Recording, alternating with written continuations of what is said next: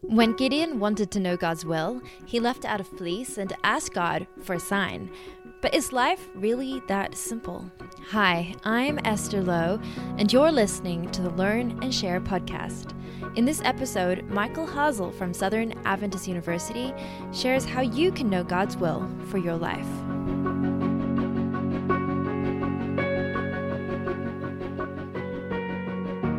Hi, welcome to the podcast, Dr. Hasel. It's great to have you here. Today we just wanted to talk to you a little bit about how to discern God's will for your life. But before we get into that, I would love to know more about you. What's your background? Who are you? What do you do? I am a professor at Southern Adventist University. I've been teaching there for 20 years now. This is my 21st year. And before that, I grew up in a professor's home as well, and my mother's a teacher as well. My dad was a pastor and theologian, and grew up in an academic community. So in a rural place out in the country, it was a beautiful, idyllic kind of setting to grow up in, with lots of wonderful memories with relatives and friends, and growing up in the church and growing up as a Christian in a good Christian home. And probably in that setting, mission was always something that was really important in our family, in our life. My parents saw their mission in the education field, and we often would travel overseas, and that was always something very, very interesting to me. That's awesome. Now, talking about your own experience with having a walk with God, when did it become a question in your mind about how you could determine what God wanted you to do in life?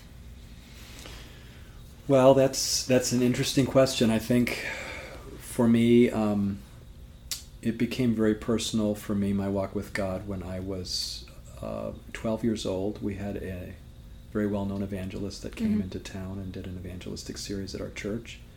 And I made a decision. I went forward and accepted the Lord as my Savior. And that was a very meaningful experience. I was baptized shortly after that. And growing up, I loved stories. I loved to read. I loved to experience different things. And I think many times what I have found over the years working with young people, it's finding what you're passionate about. And sometimes that passion is connected with, hopefully, God's will for your life as well. So already at a very young age, shortly after I was baptized, I listened to a Your Story Hour tape with Uncle Dan and Aunt Sue. And it was a story about a medical doctor who found a cure for a major disease, yellow fever. And it fascinated me. Walter Reed and the discovery of the cure for yellow fever. And I thought, man, that is so cool to find a cure for a disease and save thousands of lives for who knows how many years. So that just kind of captured, and even these doctors that risked their lives to test themselves, and some of them died in the process, was just really an amazing thing to hear and to listen about. It was a short tape, and I would listen to it over and over again. So almost before I could say the word, I think already in 7th and 8th grade, I wanted to be a bacteriologist, a medical researcher that focused on finding the cures for diseases. And that's what I would tell everybody, even into high school, into my academy experience. And but that made there was a dramatic shift, and it happened during a visit with my grandfather in Germany. During one of the summers, we would often visit, every few years we would go to Germany to visit my grandparents. And my grandfather, who was a seasoned pastor, evangelist, I remember between Sabbath school and church, took me out into the area there in Mainz, Germany, and took me for a walk around the church. And I still remember him asking me, what do you want to do when you grow up? I was, I think, a sophomore in high school, and I told him the same thing that I'd been telling people for several years. And he was quiet for a really long time, and he said, it's wonderful to have a goal in life where you want to save the lives of other people and to find the cure for diseases. But let me share with you something from my experience. And we stopped on the sidewalk. I still remember it was kind of this pregnant pause. And he was already in his 80s, and he had a back problem. He was all bent over, and he looked up at me, kind of stretched his neck to look up at me. And he said, "There's nothing that can compare with saving a life for eternity." And I had never thought about ministry in that way before in my life. I had grown up, my dad was a pastor/theologian, but I'd never thought of ministry that way.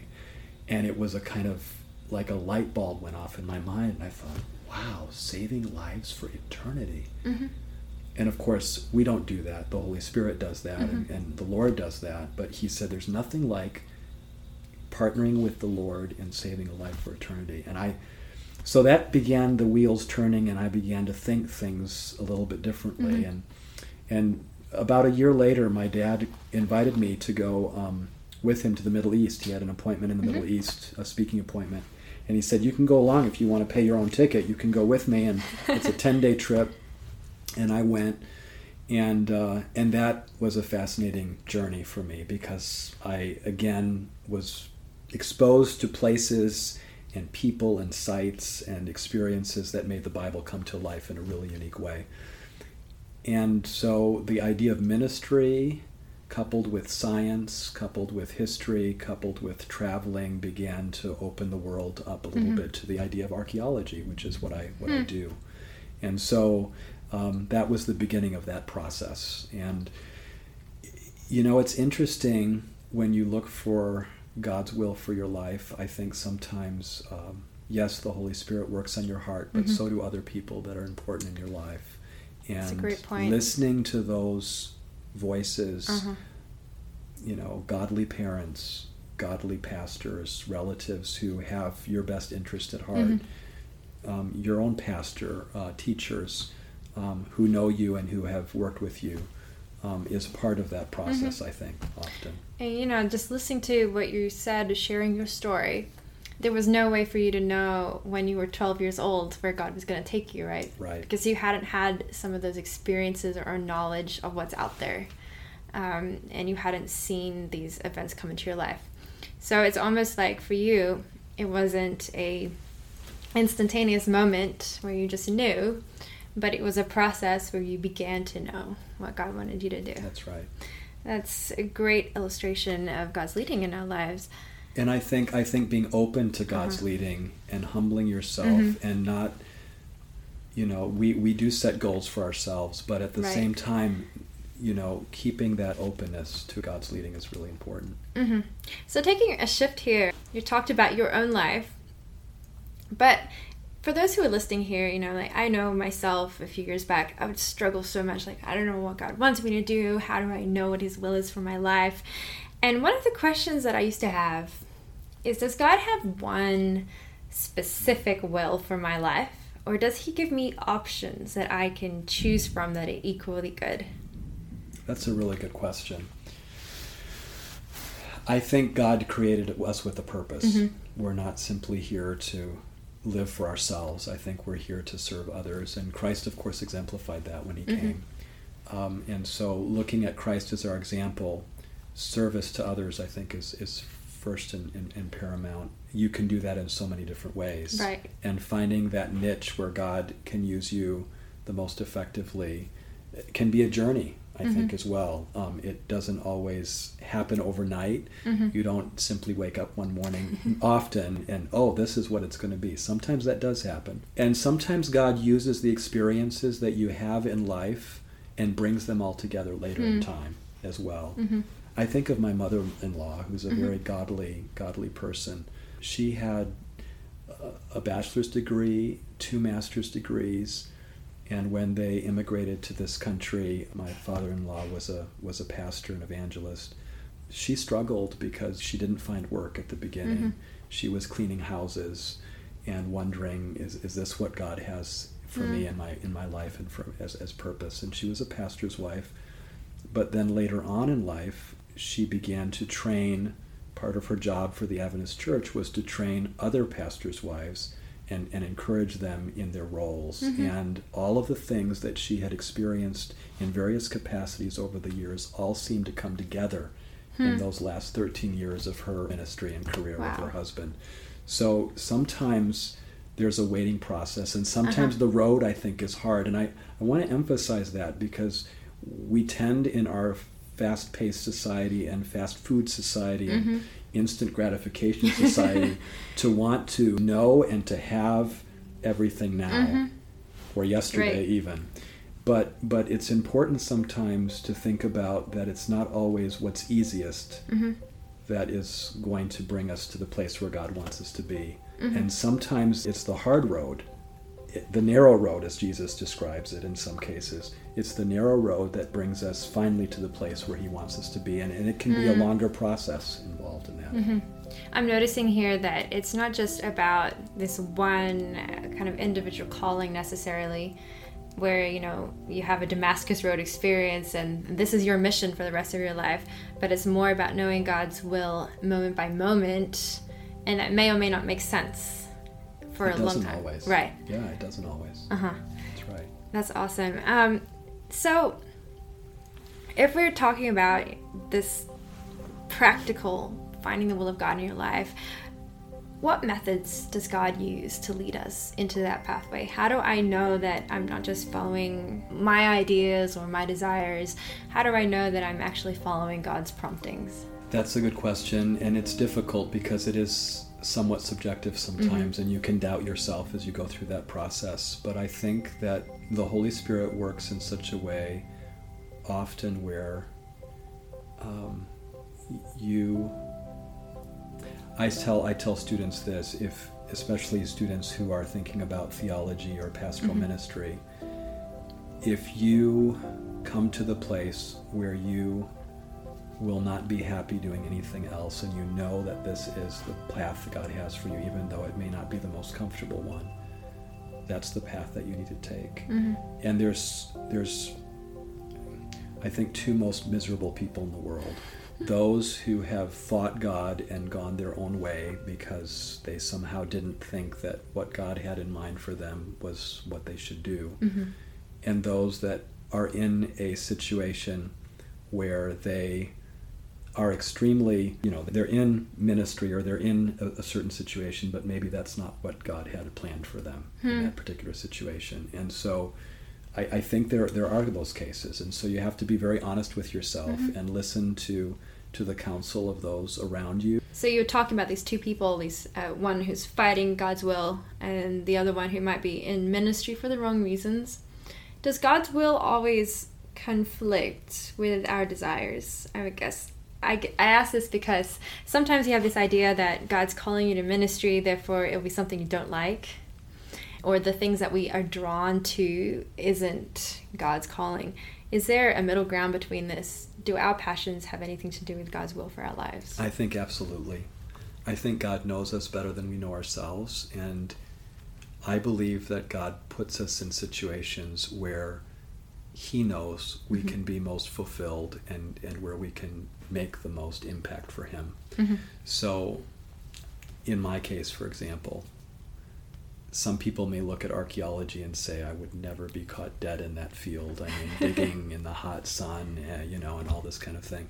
I love what I do. I absolutely love what I do. I get to live my dream of what I always wanted to do on a daily and yearly basis, and it's extremely fulfilling.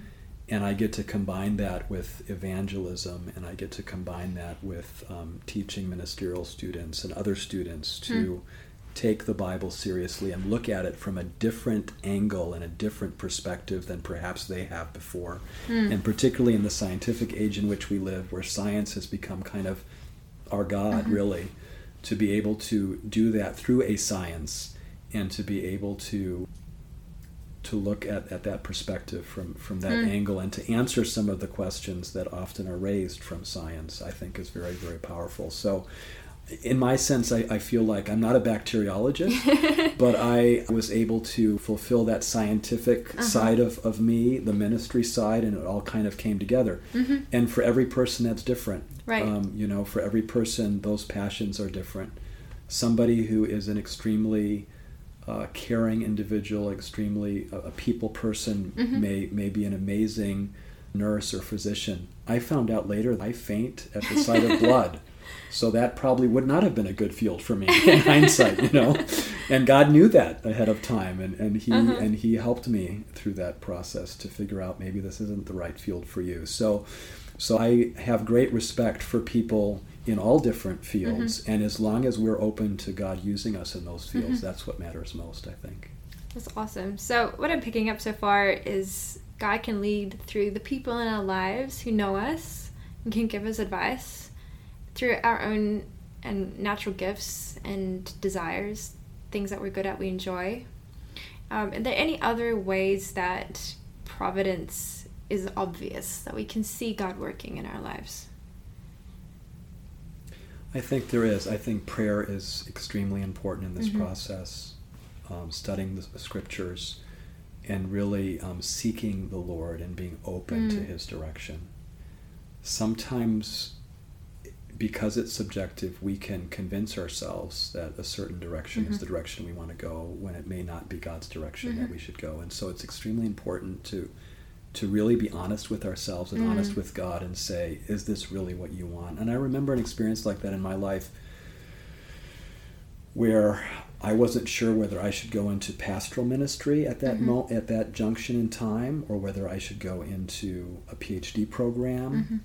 And I put out a fleece, a very clear fleece, and God answered that prayer in the clearest way possible. Wow. That allowed me to know without a shadow of a doubt that that's what I should do. And I look back at it. Hindsight is always 20/20. I look back at it now and can say that God really, really directed in that process. I think both would have been a blessing and would have worked some way, but following God's lead in that case allowed even a better outcome in the end. That's really practical there. So not just listening to those voices of people around us and seeing the gifts that God's given us, but really being willing to surrender what our own motivations might be. To see, are we putting ourselves in between where God is trying to lead us to? So coming to our final question, and we've talked about the will of God and how we can really know what he's wanting us to do in our lives. What if we get to this point where we miss God's leading? And maybe he's leading us to somebody for marriage or career or something else, and we just miss that and we make other choices. Is that will of God lost forever? I think God is always working in our behalf, in our circumstances, and he always has the best in mind for us. So I think it's extremely important not to give up when you make wrong choices. We all make wrong choices sometime in life. Sometimes those choices are bigger than others, like marriage or career. I think marriage maybe is the biggest one. But God is working with us, and even through those situations, he can work in amazing ways if we give our lives to him. And he can redeem marriages. He can bring a spouse to him through deep prayer. It's not the ideal route to go, but there's always redemption, I think, in those situations. And I think that the most important thing when it comes to those big decisions is to be making the small ones with God as you go along, and as you get to the large ones, allow him really to guide you. Seek the counsel of wise people around you. Again, parents, pastor, people that know the situation. And no, I don't think. I think God is always working in that direction.